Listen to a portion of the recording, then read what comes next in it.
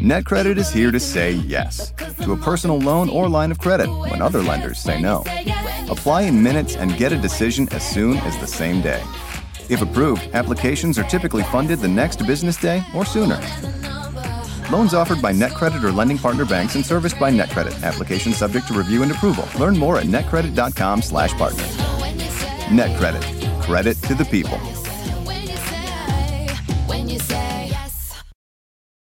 The longest field goal ever attempted is 76 yards. The longest field goal ever missed? Also 76 yards. Why bring this up? Because knowing your limits matters, both when you're kicking a field goal and when you gamble. Betting more than you're comfortable with is like trying a 70-yard field goal. It probably won't go well. So set a limit when you gamble and stick to it. Want more helpful tips like this? Go to keepitfunohio.com for games, quizzes, and lots of ways to keep your gambling from getting out of hand.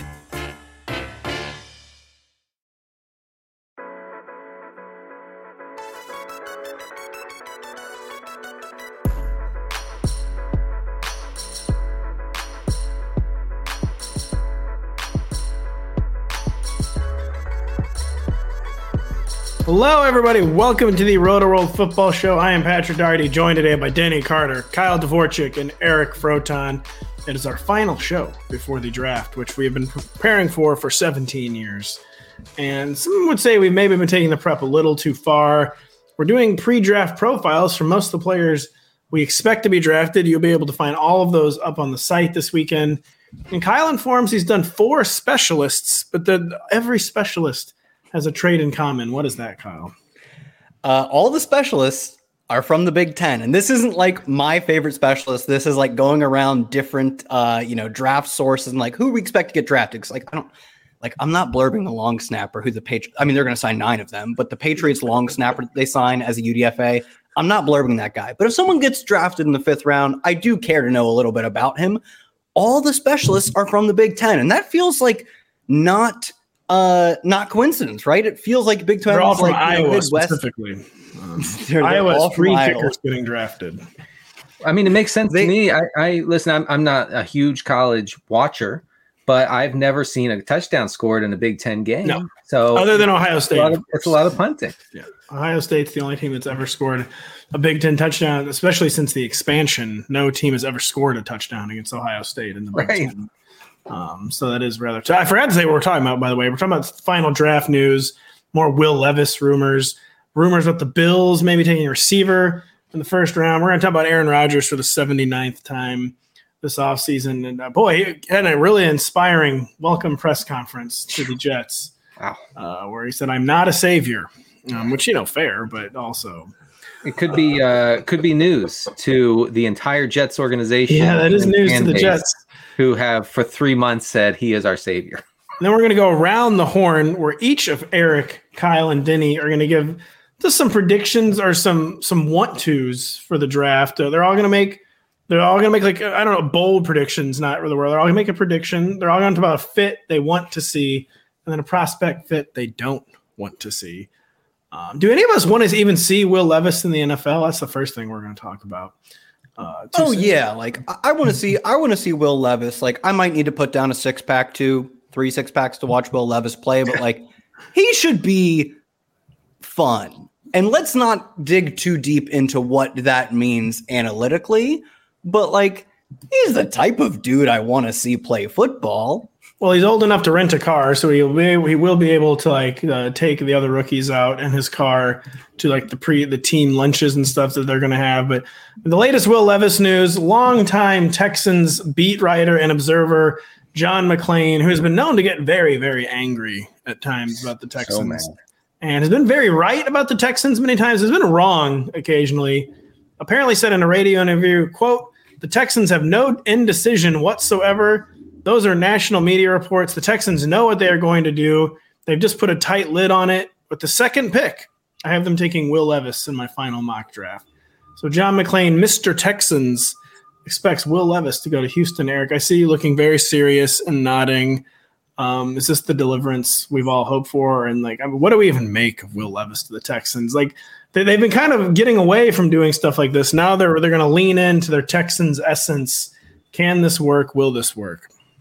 Well, my first question for you, Pat, is did you hear this particular press conference? And two, did John McClane say something to the effect of "Welcome to the party, pal," and start dancing a jig? No, he did not. And okay, well, we're not going to have a Die Hard reference. You didn't think you were getting one, but that's why I'm here. Okay, so I've seen Die Hard like 4 times, and I still didn't get the reference. Just that's okay. I know the audience gets it. That's Eric. The references you could have made to Die Hard would have gotten the show canceled. You couldn't say the things that I remember from that movie, specifically one line. Only 80s kids will remember. Man, that's right. Well, 80s kids. For Kyle, who is a 2080s kid. Fair enough. Well, I'm sorry I got off track here. We do have an actual question, and it does pertain to Mr. Will Levis, of course. Now, as Kyle alluded to, I'm very excited to see Will Levis because we need more quarterbacks who don't wear sleeves when they're out there on the field. And we know, looking at his physique, Will Levis will never be photographed on a practice field with sleeves on.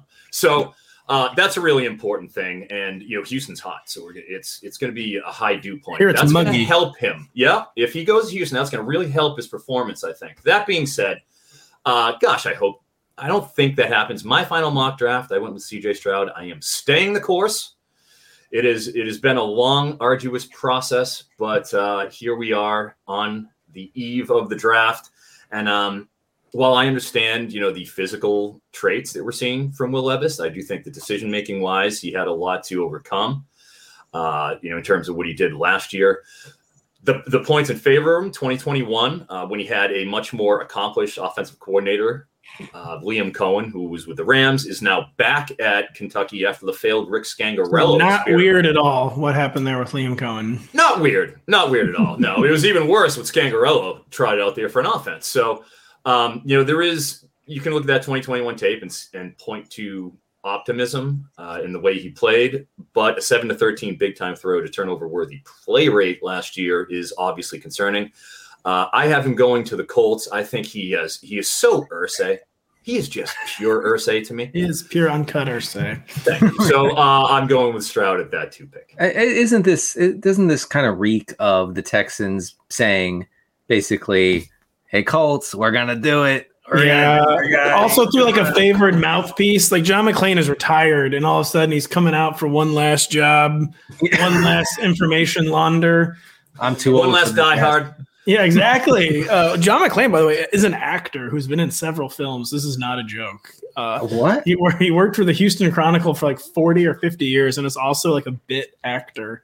Look up his IMDb. He was in the James Franco classic Spring Breakers. This is not a joke. This is actually not I know that movie. Yeah. Was that the riff-raff version of James Franco? That's where James Franco plagiarized Riff Raff's entire persona. Oh, sorry, Denny, though. We got sidetracked. I mean, the Colts. A Riff Raff reference on this show? A Riff Raff reference. I'm sorry to keep us sidetracked, but. Yeah. Four Horsemen Riff Raff. The Zoomers might not even know who Riff Raff is, but you go, Denny. What was I saying? Yes, the Colts. The Colts. They want their guy. They want Will Levis, and I think the Texans desperately want to get out of that spot. I guess. And it does. I for some reason have been forgetting all day that that's obviously what this is. And yeah, he was known for being close to Cal McNair, I believe, John McClane, and so it's definitely get the word out. We're actually taking the quarterback.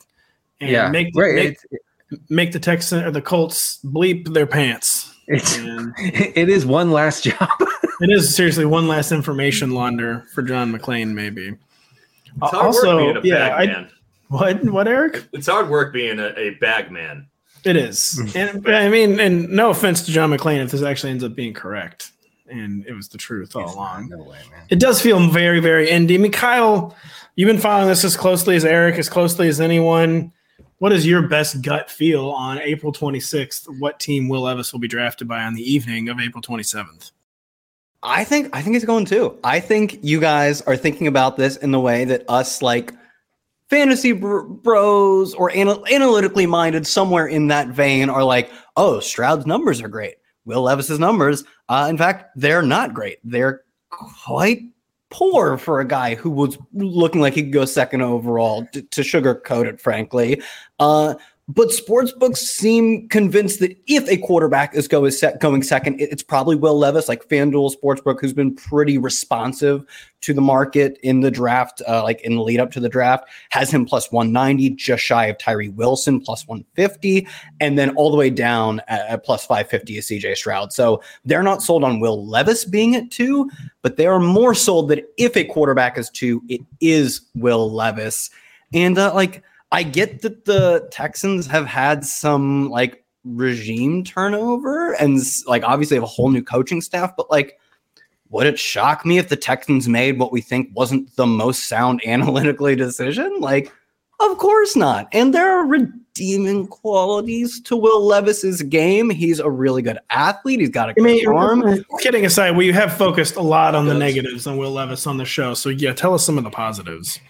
Yeah, I mean, like he is a good athlete. He's got a strong arm. I think mechanically he's not terrible. Like they saw it at his pro day. Like he actually has like a pretty strong throwing motion at times. It's just I think decision making leaves a lot to be desired. Yeah, makes a lot of mistakes. Like, but I think you could convince yourself that there's a way to clean that up. I think Connor Rodgers comped him to the prospect that was Josh Allen, and like that prospect, which was not a great prospect, but it had a lot of potential. And you can see how that potential manifests in like real gains in the NFL with the real Josh Allen we have in the year of our Lord 2023. Now, bridging that gap is a big one. But like, I understand why they like the upside of his profile. I would go Stroud, and I wouldn't even second question it. I would run up to the podium and take Stroud at 2, but the markets think differently. And I'm not going to like be so, bullish on my own opinion of Stroud that I'm willing to bet against Will Levis if a quarterback goes at 2, which isn't even a guarantee. I'm not willing to bet against Levis being the guy. I think if it is a quarterback at 2, he's the name we'll hear called. Eric, I'll give you the final word on Will Levis because it looks like you want to say something. But just I do wonder how like efficient these betting markets really are, because it seems like they're like reacting to like totally anonymous like Reddit posts. A little bit. Like they seem like these markets would be very, very easy to manipulate. Like they're still kind of like a little too in their infancy.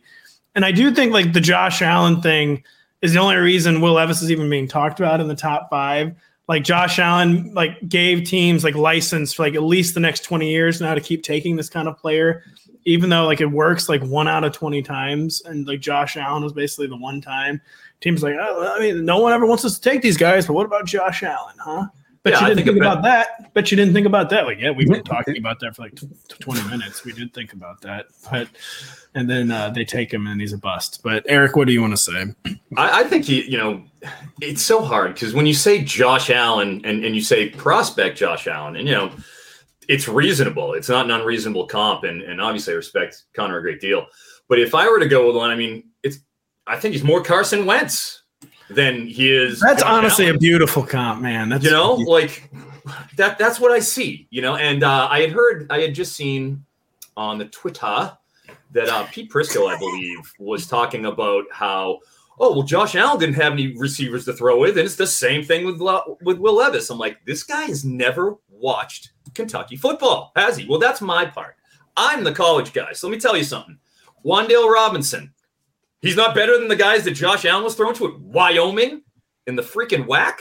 Okay, good luck. All right, you know what you're talking about. Berrien Brown and Dane Key are 2 high 4-star wide receivers this year that he was throwing to. There is no shortage of talent in that wide receiver room. They transferred in Virginia Tech, Travion Robinson, who was an accomplished slot receiver, to take over for Wan'Dale. There's no problem with the weapons that he had over there at Kentucky. So I don't want to hear that. I have concerns about Will Levis. Carson Wentz, lock it up. Real quick, Kyle, before we give you the final word, too, like Josh Allen, I do think there's actually not much comparison between them as prospects. Like Josh Allen, like say what you will, he was like maybe the biggest arm of any prospect like the past 10 years. And like Will Levis does not have that. And Josh Allen basically like Cam Newton level athleticism. I don't think anyone really thinks Will Levis. By the way, Eric, why did Levis run last year? Like, why did he just stop scoring touchdowns? What was the deal with that?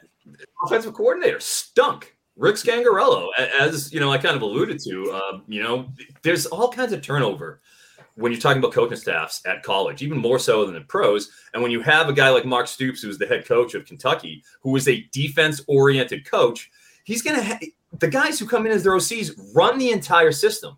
So it's not a case where the offensive coordinator is coming into Lane Kiffin at Ole Miss, where there's an established structure of what he likes to do, and you can fit within that model. It's a whole new system that comes in. And Scangarello went and it was a one and done because he really wasn't ready conceptually to run an offense in college. Kyle, final word on Will Levis. Final word, when you were talking about like the Cam Newton level athleticism, that's like you think of more Anthony Richardson, which makes sense. I was just reading Connor Rogers comps. He had Anthony Richardson comp to Josh Allen. I've also seen the Will Levis Allen comparison, but like I actually think it makes more sense to give Richardson that because it is that level of athleticism. Whereas like Levis is a good athlete. He's a really good athlete. But he's not like a superhero level athlete like Cam was or like Richardson enters the league. He is more of a good athlete with still like the same level of concerning accuracy issues as someone like Richardson. And that's really the problem is like, I don't know if he's going to be otherworldly like Lamar. He's not. I don't think he is going to be Lamar, Jalen Hurts, even really Josh Allen level of rushing production. But he still has the flaws that we saw Josh Allen come with, which makes sense as to the actual correct comp now that I'm reading this, is Connor Rogers comped him to Jordan Love, who has not seen the field in now 3 years, right? Which is a concern. Denny is claiming the final word on Will Levis. I refuse to not get the final word here. No, the thing is with the Carson Wentz, comp, I'm not the big college guy. I'm not grinding a lot of film, but I've seen Carson Wentz play, and I think that there is a lot of Will Levis there. I wanted to make fun. I wanted to say, well, hey, look at the Colts tried it once, and now they're back for more. But and then I reached way back in my memory, all the way back to 2017, and I remember that Carson Wentz was once actually very good in 2017.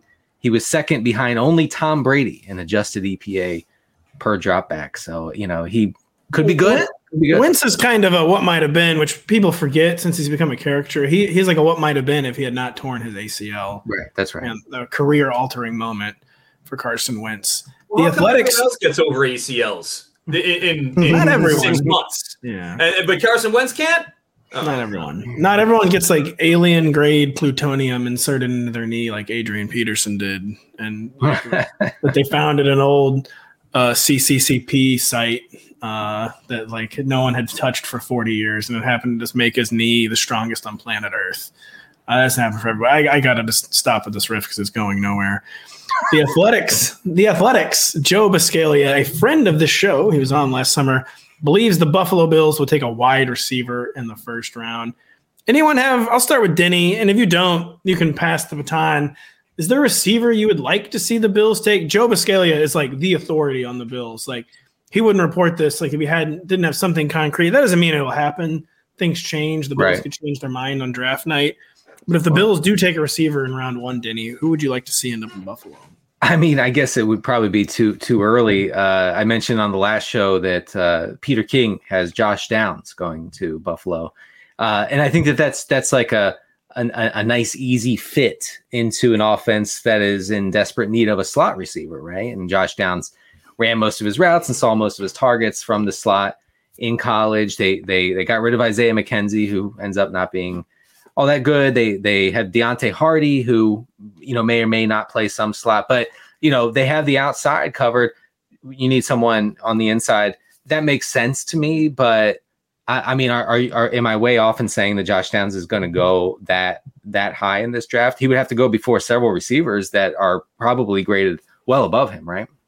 No, he could go. I think in one of my in my first mock draft, I had him going to the Eagles, which I thought was like a analytically sound move. And we've been hailing them as that type of team, though they do tend to build in the trenches. But like, I think there's a very strong argument to make him the wide receiver 5. And I think there's a pretty good bet that 4 receivers go. So he's right on that fringe of does he go at 35, 37, or does he go 27, 8, 9 or whatever? And that would line up with the number of receiver he is. Because I expect there to be pretty strong push for receivers to go from picks like 20 to 25 or 6 and kind of capping off around the Bills. And he makes sense. It's just what kind of style do the Bills want to play? Do they finally want to give Josh Allen like easy underneath yak type of player? Or like if Quentin Johnston fell to them, would they be like, nah, let's let Josh Allen keep doing that thing where he just plays complete to the wall. Let's go 50-50 balls, 12 ADOT type of player. And I think like he's really good at that.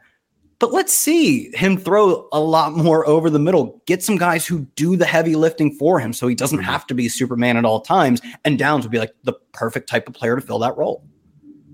And plus, it's also the kind of receiver the Bills really want and need. They want like this slot guy. They've been trying with like different people over the past few years. And Cole Beasley wasn't quite it. Isaiah McKenzie wasn't quite it. Josh Downs could be it, but I don't know, Eric, a slot-only 171-pound guy in the first round, I don't know. What do you think? Who do you think the Bills' target might be if they take a receiver?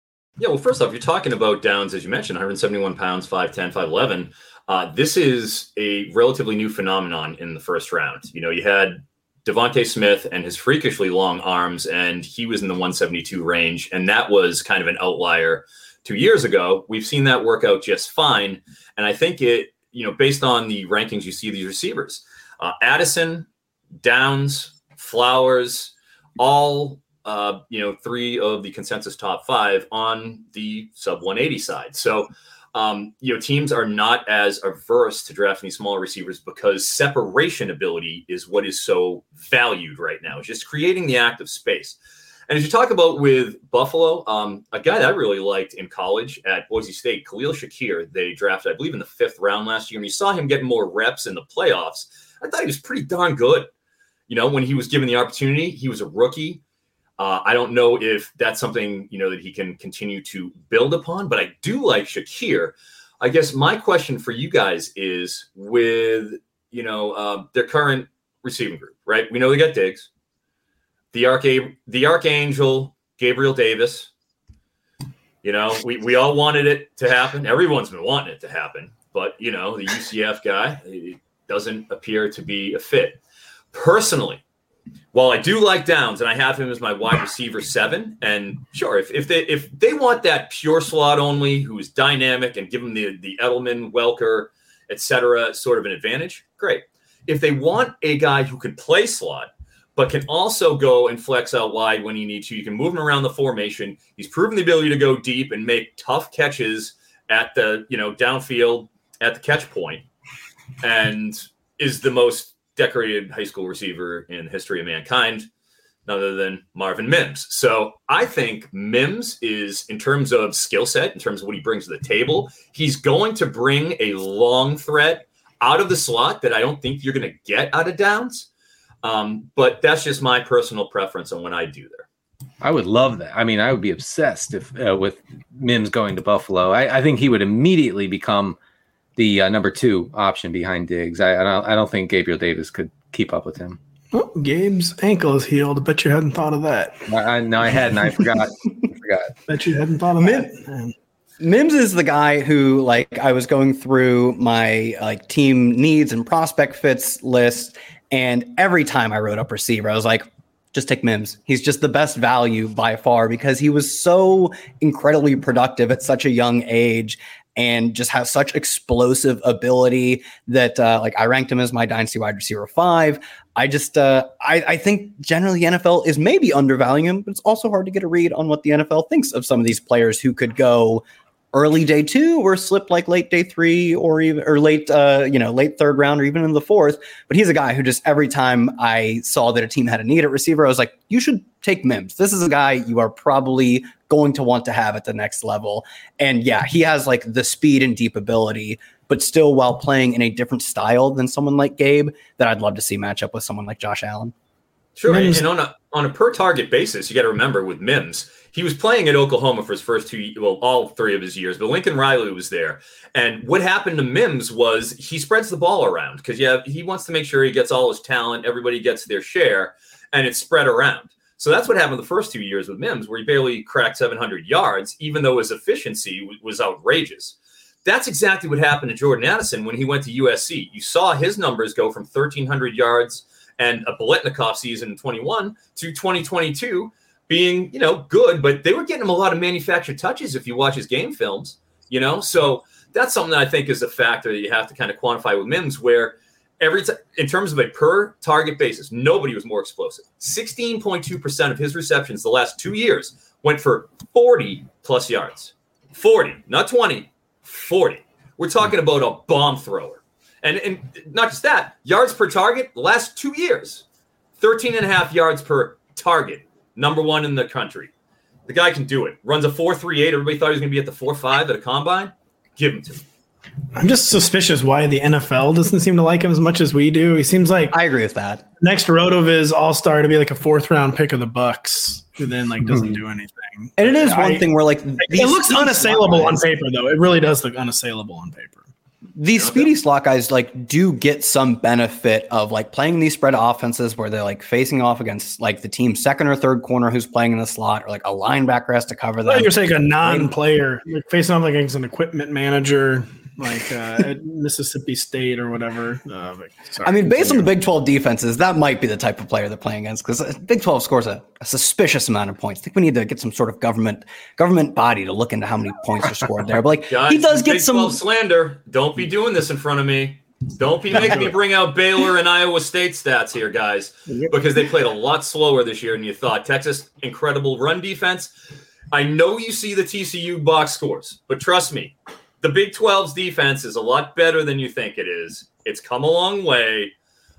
I know. So what you're saying, the Big 12 is boring now, is what you're saying. I'm not saying boring, but when Texas and Oklahoma hit the road, there go the big offenses, and we'll see what happens. Before we get to our draft predictions and fits, we have one more piece of news that, frankly, none of us want to talk about, but a long national nightmare has ended. Aaron Rodgers has been traded from the Green Bay Packers to the New York Football Jets. It has officially happened. He's had his press conference. He just seemed absolutely thrilled to be there. And he just can't wait to cash some paychecks from the New York Jets. And he is a Jet. We've been joking about it. Everyone's just wanting this to be over. It's a massive, massive, massive improvement. Even if Aaron Rodgers kind of remains in his diminished state that he was in last year, it's still a massive improvement for the Jets. And Denny, I'll just ask, how high does this take Garrett Wilson? Who was flirting with wide receiver one relevance with Zach Wilson and Mike White. So what happens with Garrett Wilson with Aaron Rodgers?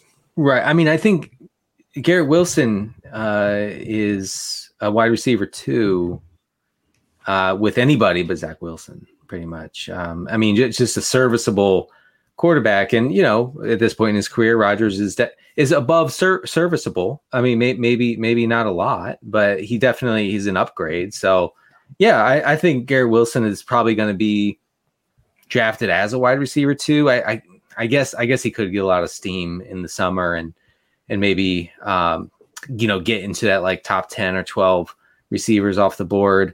Somewhat understandable, but I would be a little bit cautious there. But with Flacco, with Mike White, with anybody not named Zach Chris Wilson, Garrett Wilson, me, I was under. I was out there. Everyone makes fun of the Thursday night games. You were out there for one of the Saturday games that no one really watches late in the season. No one talks about that, but Garrett Wilson caught 11 passes in that game. Anyway. He caught 11 passes for 87 yards. So I don't think that he's going to be outrageously productive, but I think that he's on a really good path to being a nice safe pick in fantasy drafts. Kyle, who do you think will benefit the second most in the Jets receiver core, or skill core, I should say, after Garrett Wilson, who seems to be clearly the biggest beneficiary? Because we don't even quite know what the Jets receiver core is going to look like. Corey Davis could be traded this weekend. Who do you think is second most benefit after Garrett Wilson? I think you can make an argument for someone like Mecole Hardman. I'm going to go with Breece Hall, right? Because he is going to it seems unlike someone like Javonte Williams, his recovery, no one is really batting an eye about. He should probably be back at full speed, in no time.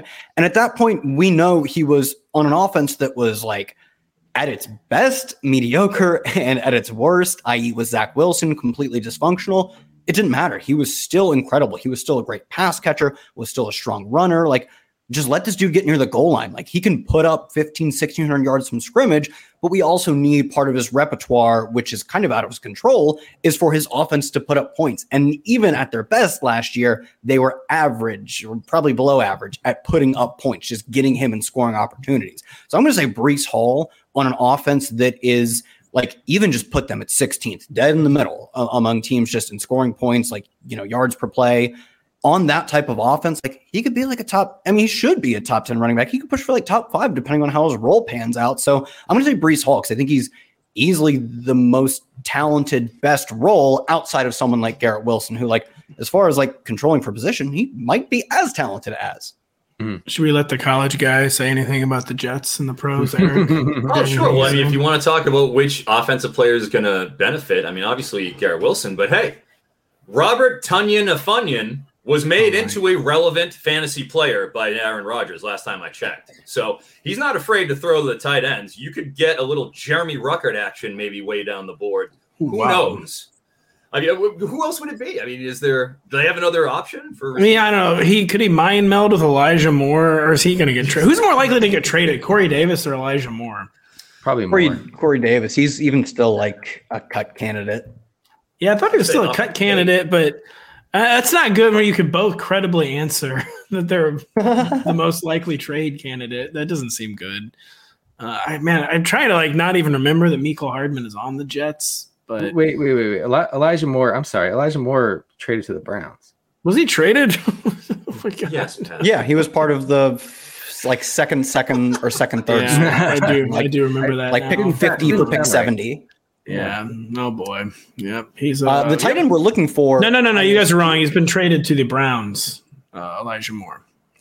He's been traded to the Browns. You guys were wrong. He's not on the Jets anymore. You were right. Sorry. Yeah. We were wrong. I apologize for us being wrong about that. I actually did completely forget that they finally traded him. When was that? Was that during free agency? Dude, I'm a college guy. I figured I was just wrong. I must have missed it. It happened in 2012. All right. Well, yeah, you live, you learn. I don't know. The tight end we're looking for, though, could be CJ Uzomah, who's like pretty out there and running routes. Is he still on the Jets? Oh my God. Yeah. He's out there and he runs routes. You know what he does? He's out there. He's on the field. You look at the field and he's there. You see the field, he's on the field. And that's also film. That's kind of what Robert Tonyan did, right? Like we saw whenever Aaron regressed, oh boy, did that hit Robert Tonyan, right? And maybe it was also the injury, right? But like, I don't think Robert Tonyan was, as Froton pointed out, like he was a guy, he did his role. And when you're playing with peak Aaron Rodgers, a guy who does his job can put up a lot of touchdowns. And like Uzomah is the most a guy who does his job player in the NFL. Yes, he is. Well, you know who's still in the Jets, by the way, is Kenny Uboa. No time like the present. Come on. No time like the present.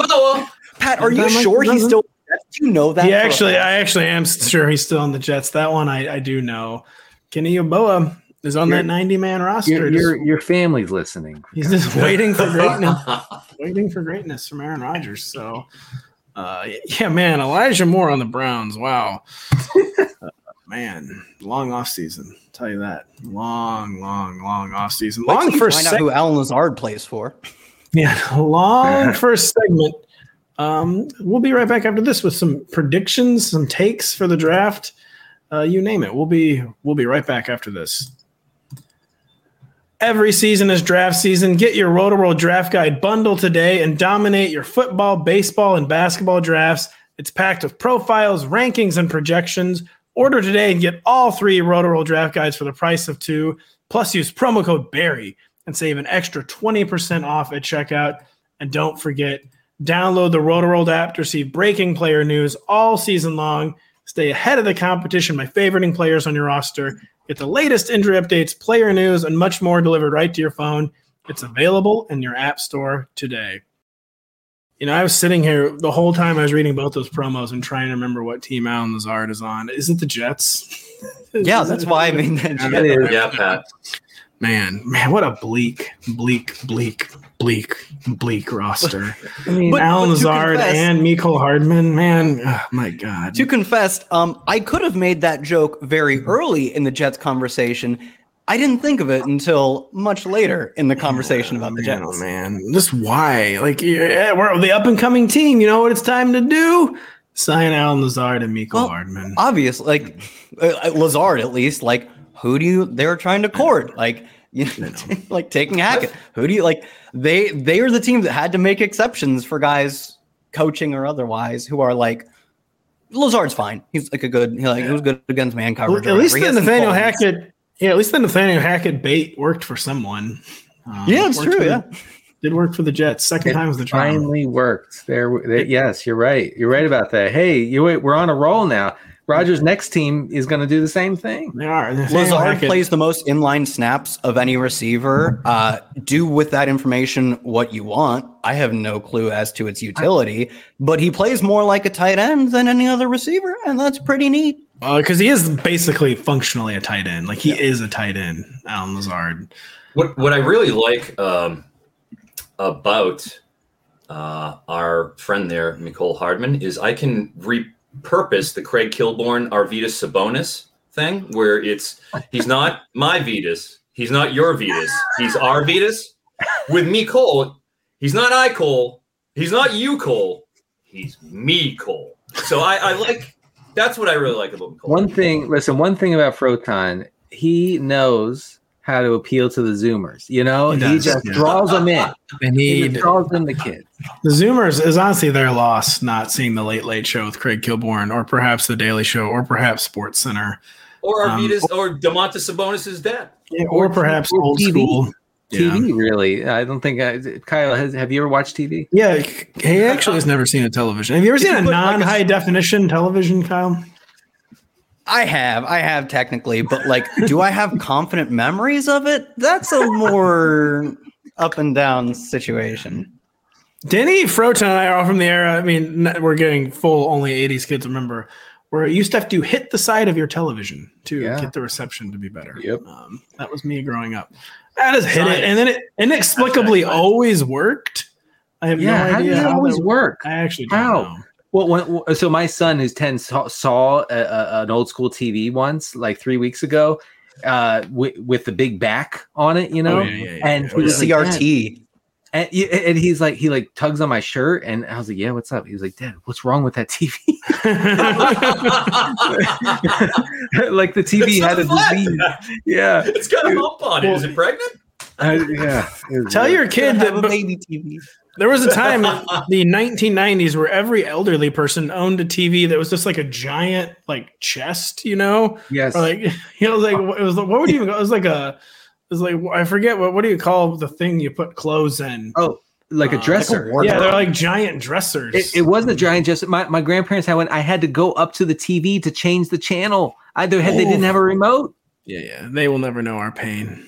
Fortunately, I had a more advanced version where you had a cord that attached to the TV with a little tray of buttons that you could. Okay, this is a bit. He's doing a bit now. I actually don't. I joke about understanding you guys' references sometimes. This one I don't. That's real. That happened. That's a real thing. Scientific Atlanta back in the day. Man, it's good company. My uncle worked there. By the way, Google Virtual Boy Zoomers. But we've got to move on to the show, to the NFL draft. We're going to talk about each of Kyle, Eric, and Denny are going to list like a fit they really want to see in the draft, a fit they don't want to see, and then a prediction. We'll start positive with the fits we do want to see. We'll start with Denny Carter. What do you want to see? Which prospect do you want to see end up where on draft weekend, Denny? Yeah, so this is not me advocating for this to happen, but I think it would be cool for fantasy pretty much. That was kind of my criteria here. Dolphins drafting Jahmyr Gibbs. And I say that because, Gibbs is good, first of all. And we've been through that. I do have a few little nuggets here. Gibbs's yards per route run was among the highest, and his career yards per route run was among the highest in recent college history. He was fourth in yards per route run last season among all college backs, 80th percentile breakaway percentage. Anyway, the Dolphins were actually pretty efficient on the ground last year, despite having Raheem Mostert and Jeff Wilson as their primary rushers. They were 13th in EPA per rush on the season and 10th in EPA per rush in the second half of the season. That was when Tua was mostly back in the lineup after his concussion issues early in the season. So I don't think that Jahmyr Gibbs profiles as a guy who's going to come in and get 20 carries a game. But I also don't think he's the kind of fantasy producer who will require 20 touches in a game. And we've seen that happen with other backs where, I'm not comparing him to Alvin Kamara, but prime Alvin Kamara would get 7 carries in a game and score 25 fantasy points. So I would love to see a primary, really electric back in that Mike McDaniel system. I think it'd be cool for fantasy. Yeah, we're now in a league that knows what to do with the Jahmyr Gibbs. Where even 10 years ago, just going back to the Duke Johnson days, they didn't know how to use these guys. What the hell is they get out the manual? It doesn't say you never had 1,000 yards in college. It doesn't say what to do with this kind of guy. And now they at least know what to do with an Alvin Kamara, with an Austin Eckler, where you can have more faith because he was never a bell cow in college. Doesn't ever profile as a bell cow in the NFL, but you can have faith that they actually will produce now, that they actually will get used in ways that are especially beneficial in PPR leagues. Everyone's really excited about Jahmyr Gibbs. Seems to be the consensus RB2, but Kyle, you want him to go somewhere different than Denny. Where's that? I want to see him go to the Bengals. I think, I know Denny pointed out a lot last year. The Bengals essentially looked better with Samaje Perine. And I don't think that's a product of Samaje Perine being better than Joe Mixon. Maybe he's a slightly better pass catcher. He was actually a little bit worse in yards per route run. I doubt he's a better runner. He's kind of a coach's friend, but not actually the most efficient back. But the reason, obviously, that they looked better when they had Samaje Perine on the field is because they were doing what I'm just going to call smart decision-making, right? They were passing the football, spreading it out more, playing more tempo when they had Samaje Perine on the field. And I'm not sure Jahmyr Gibbs would be we have Gibbs on the field. We have to play with more tempo. We have to play more pass heavy, but it would maybe be the other direction, that it's a sign that they actually understand how to score points, that they should be chasing teams like the Bills, teams like the Chiefs, who, when they're at their best, do not care in the slightest about running the football. They just don't. They know that the way to win football games is to score and score and score. And when you have a lead, you can keep your foot in your opponent's throat by scoring. I don't think Jahmyr Gibbs would convince them that's the right way. I think he would be a sign that they have convinced themselves that's the right way. And we see Zach Taylor go through spells of this where he'll play a 10-game stretch where they're the highest pass rate over expected team.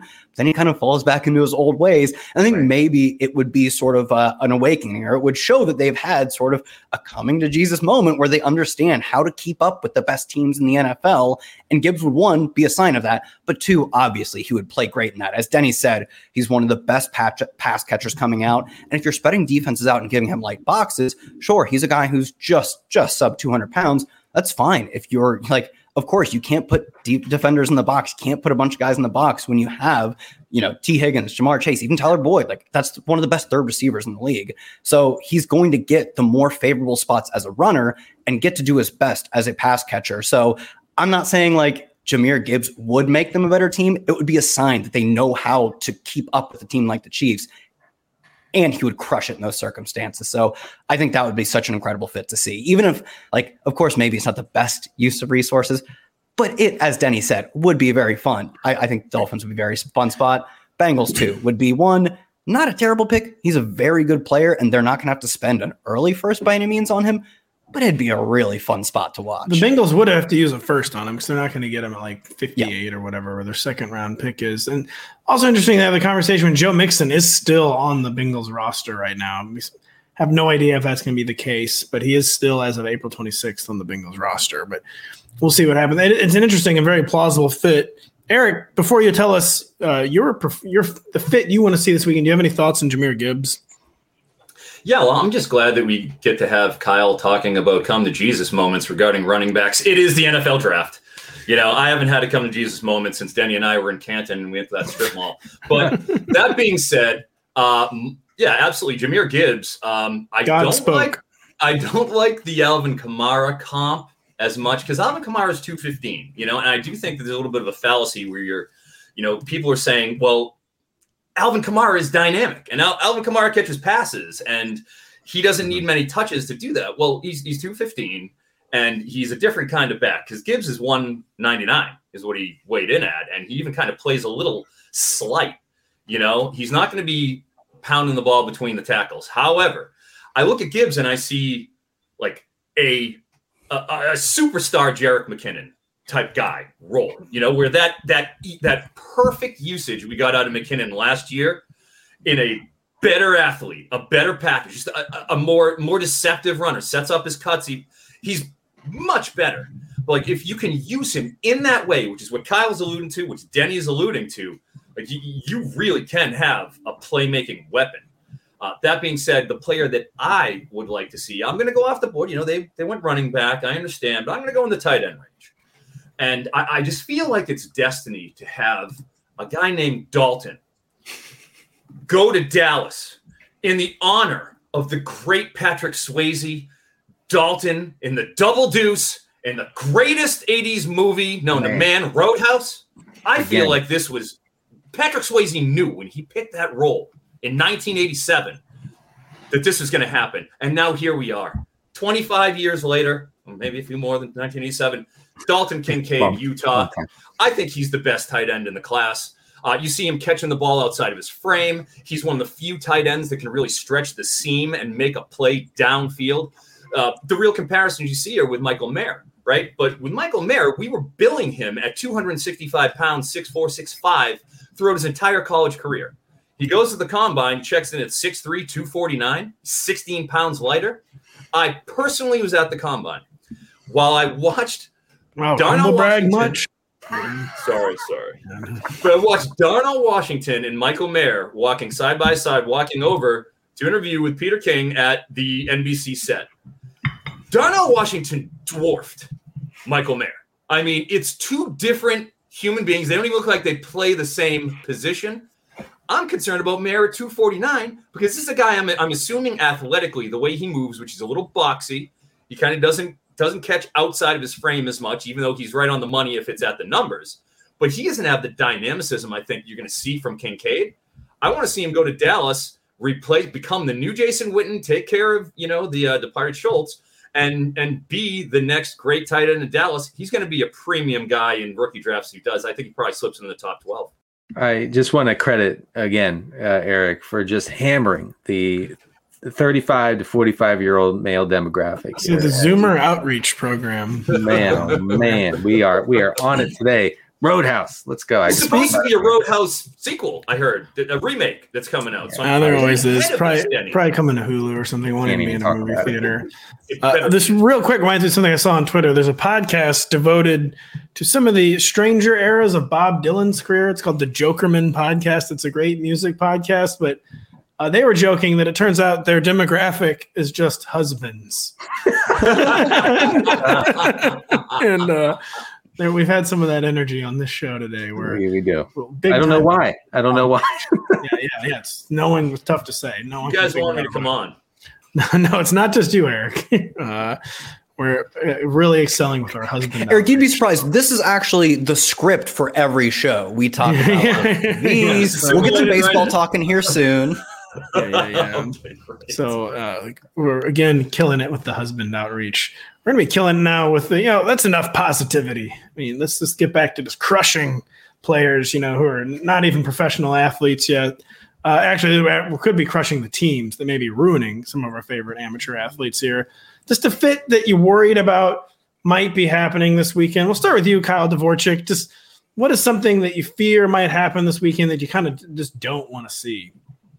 Yeah, I actually have two spots. One I think is more likely for Quentin Johnston to land that would concern me about both his usage, but the way that team will be affected. The first one was the Chargers. I think they're in a prime spot to take a receiver, but I want to see them get a Zay Flowers. I want to see them get a Jordan Addison, someone who can be that reliable underneath target, still with explosive playmaking ability, specifically for Justin Herbert, because we saw last year that he had like a bottom 10 contested target rate in that he just wasn't throwing to receivers who weren't clearly open and having generated separation.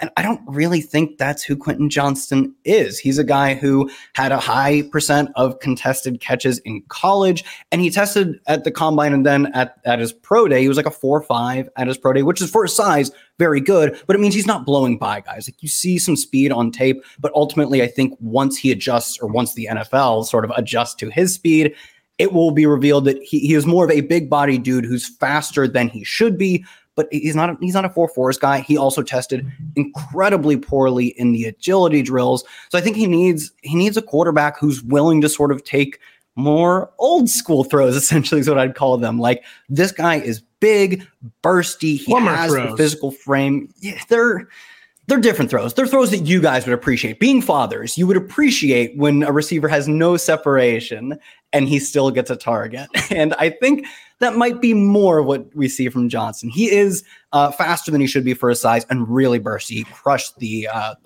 vertical and the broad jump, but he also tested very poorly in the agility drills. And for someone like Justin Herbert, I think he just needs to see a guy getting open and creating separation to throw. We saw that with Mike Williams, that even when Keenan Allen was out, Mike Williams really struggled to earn targets on a per route basis. I want them, even if they have to play a little bit behind Keenan Allen for a year, I want them to get the heir to that throne as opposed to sort of square peg round holing someone like Mike Williams to be their number 2. And I sort of feel the same way with Josh Allen, more so in that I just don't want them to try and let's do Gabe Davis again.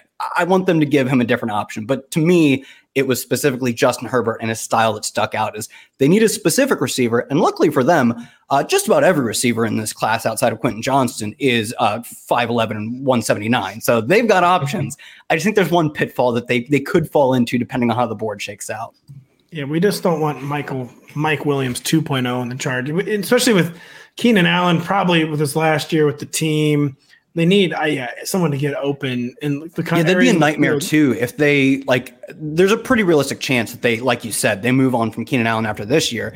They move into next season with just boundary 50-50 guys, which is the opposite of what Justin Herbert needs. Even if they aren't playing for 2023, they got to think more long-term than that. Apparently no one wants anyone to end up on the Chargers, Eric, because there's a certain player you don't want to see end up in the Los Angeles Chargers. Can you tell the audience who that is? Well, actually, it wasn't the Chargers. I wanted a player to go to the Chargers. Actually, I wanted Jordan Addison. That was my prediction thing. I think Jordan Addison goes to the Chargers because he is quite literally Keenan Allen 2.0. I mean, I feel like you look at Keenan Allen, what he does. He's not fast. Keenan Allen ran a 4.6, while Jordan Addison had a 4.37 line initially, and then he ended up running a 4.49. So I definitely want to go, and I'm all in, and that's why I certainly, am simpatico with Kyle. Zay Flowers or Jordan Addison. In my latest mock, I went Addison. That being said, if there's a place that I don't want to see somebody go, Eric, sorry, I misread the show sheet. How dare you? You and Denny confused me because there's a certain player that you don't want to go somewhere, but it's two different places, and I assigned Denny to yours. So you want Jordan Addison. You did say to the San Diego Chargers. It is the San Diego Chargers as a 18-year San Diego resident. It's the San Diego Chargers. Forever be the San Diego Chargers. Vibes just continue, forgetting which town, which teams play for because they played for in the early aughts. Just the fatherly vibes. You want Jordan Addison to be on the United States, Mexico, Baja California border. Who do you not want to end up somewhere in this draft? Well, I've seen two different plays. I believe Lance Zierlein did it first. And then in one of the latest this week, one of those everybody picks for their team, they have the beat writer mocks. One of the beat writers picked this same pick, and it infuriates me. And it better not happen because Bijan Robinson is not going to my beloved New England Patriots at 14. Okay? That's not happening. I can't believe that people think this is a thing. We've already got 5'11", 245, Ramondre Stevenson, who it's year 3. It's time. It's his time. Let's go. Unleash the shackles. Let him roll. And you're going to bring in Bijan Robinson, who's, he's great, but we have 2 of those guys now? It's not even like you're bringing in Jahmyr Gibbs as a satellite back to kind of balancing him off with. You're bringing in Bijan. What does that do to Ramondre Stevenson? I don't get that. 2, who's blocking for Bijan Robinson and Ramondre Stevenson? You guys have watched a little bit of the Patriots, I know. I mean, when you've been forced to. Well, Denny's never watched a game, but yeah, he's heard about it. I hope not. But he's looked at the offensive line statistics, and it wasn't pretty last year by any objective measure on that offensive line. If you're going to go and get a running back, you went and traded up for Cole, or you traded down and you took Cole Strange a full round early last year. Look, take the offensive lineman that the Patriots like. Don't overthink this. There's plenty of running backs you can go and look at in the second round. I don't know why you need to. I feel like you're creating, you're filling a need that doesn't exist. So please go offensive lineman, Patriots. That smoke has been billowing, by the way. For the Pats and Bijan. I will say, you mentioned, I can't believe this team that took Cole Strange in the first round would make an illogical decision in the draft. I simply can't put these dots together. I think you just did. You did. But he's offensive line reach. They love doing that. The skill player reach is not their thing. Especially, I hope not wide receiver with their. There aren't a lot of things that would make me more upset than Bijan Robinson being drafted by the Patriots. I can probably count them on one hand. I mean, things in general in the world. It's true. And there's a lot going on in this world right now. I don't know if you folks have heard. And one of the reasons I was confused about Eric's pick and now Denny's pick is because they were both talking about the same teams and then the same player. Yeah. I was conflating a million things in my head. Bijan Robinson, he is the skill player in this draft, but we don't want him to go to the Patriots. And where else do we not want Bijan Robinson to go? We don't want to go into the Chargers, folks, because Baja California, San Diego. Because look, I mean, he like that, and this is supposing that Austin Eckler is going to play with the Chargers this year, even though he seemingly doesn't really want to. He wants a new contract. The Chargers are like, whatever, dude, you're going to have to play it out.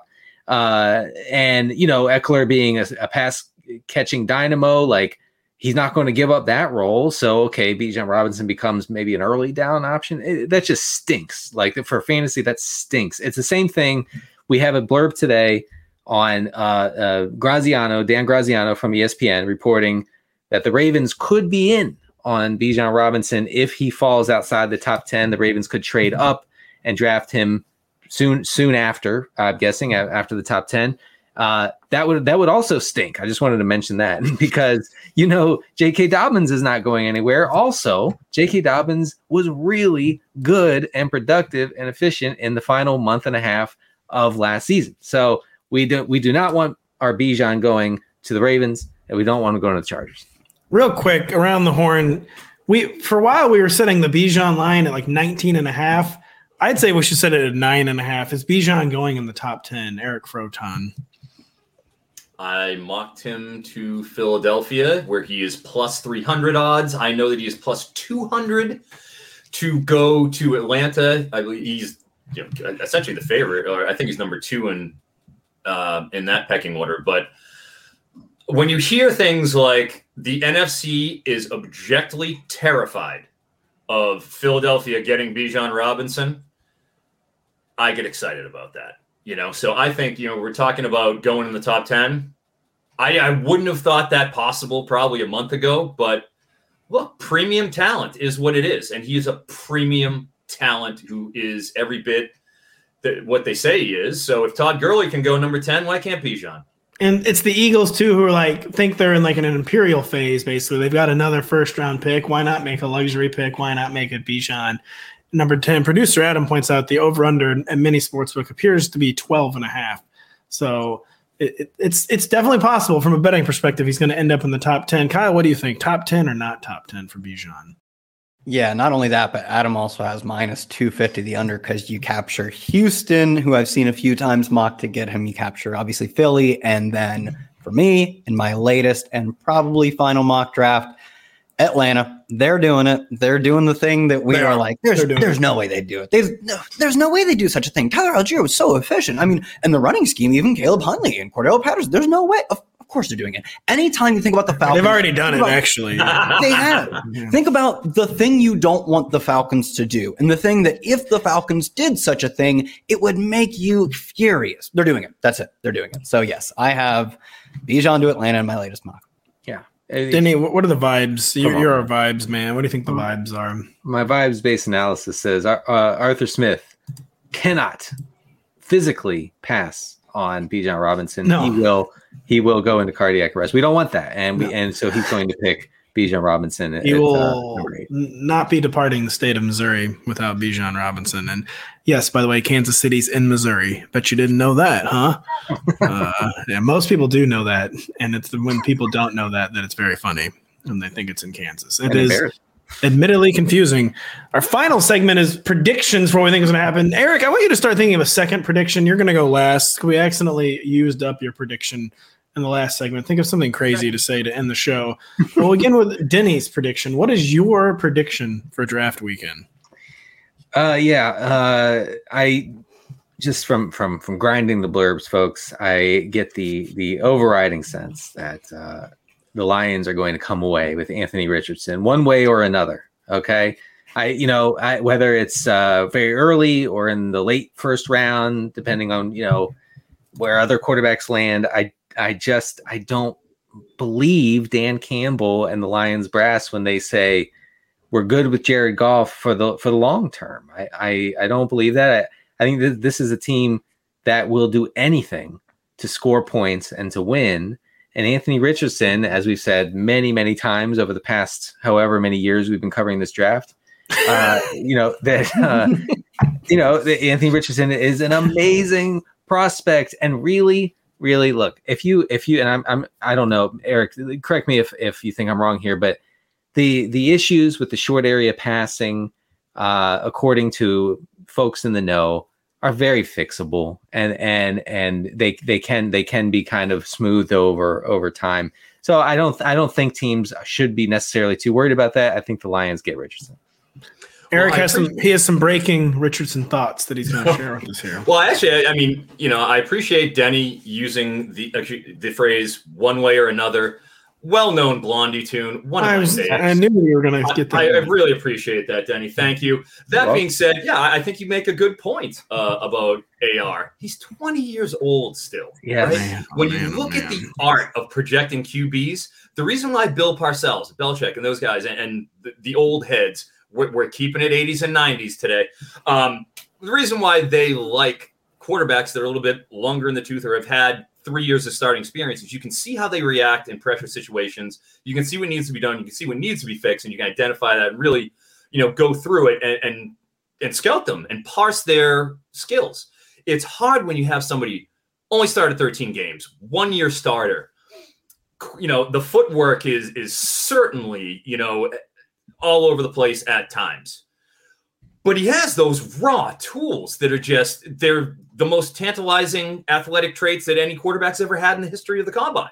Right. So with all that, the big arm is legit. It's just a matter of settling him in, getting him comfortable, allowing him to feel, the rush around him, step up, and just get into that comfort zone. I think he needs a full year. Denny, I understand why you went with him at 6. You got the Jared Goff plan and then the handoff.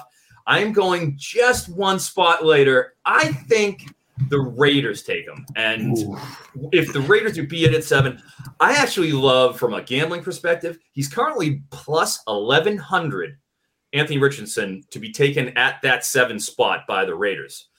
I think that's great value. It's great odds. And if you look at the Jimmy G experiment, I know that Las Vegas is going to want to get out of the Jimmy G experiment within a year. They need a jumping off point here.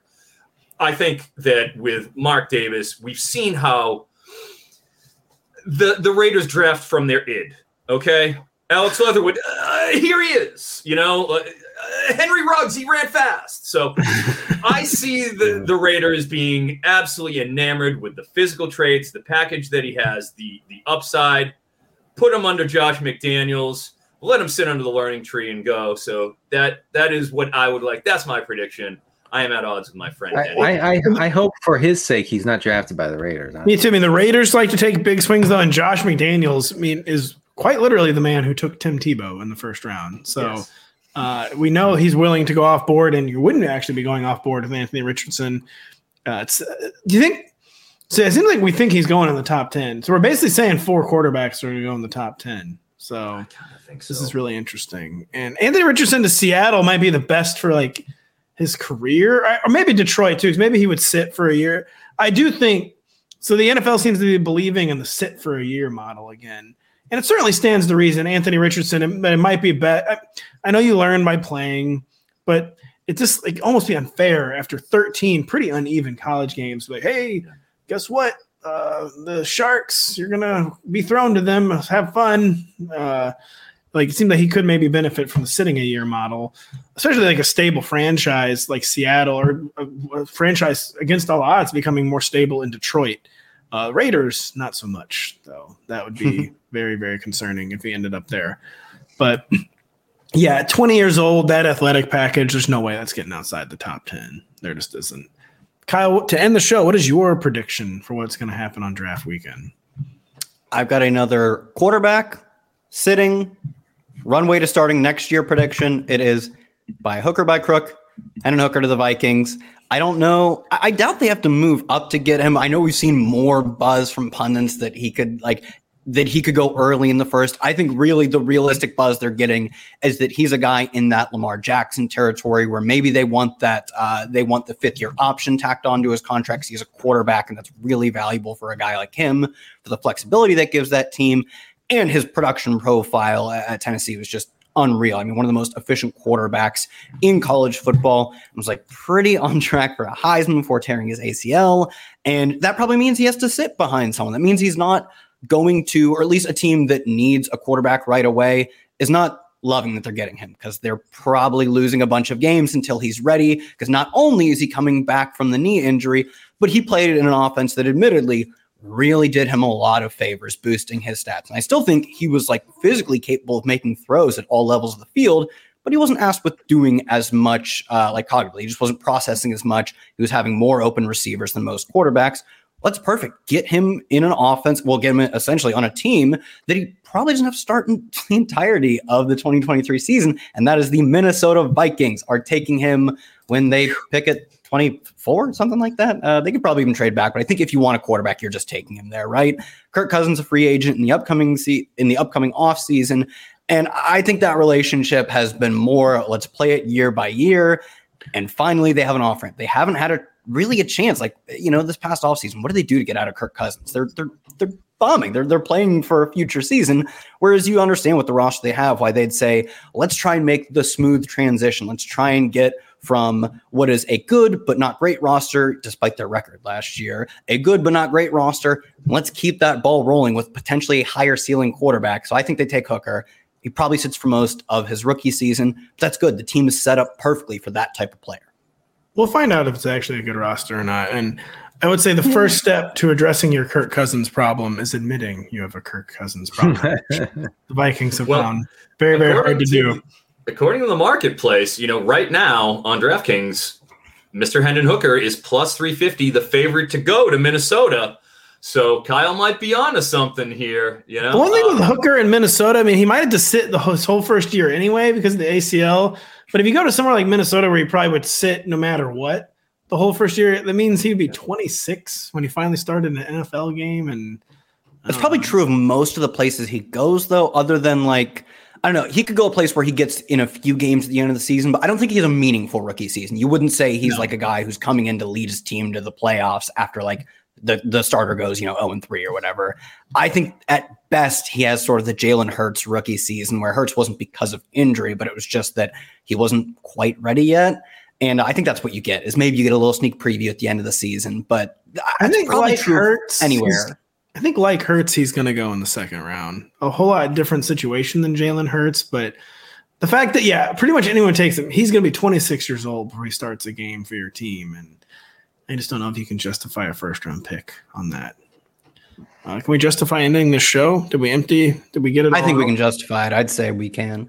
Did we get it all out? Yeah, we did. We threw so many extended so many olive branches to our Zoom generation. Yeah, I have more thoughts on Roadhouse, but I guess we can get to that later. I have more questions about Patrick Swayze. Who is he? That's it. That's the question. First off, God rest his soul. He is no longer with us, Kyle.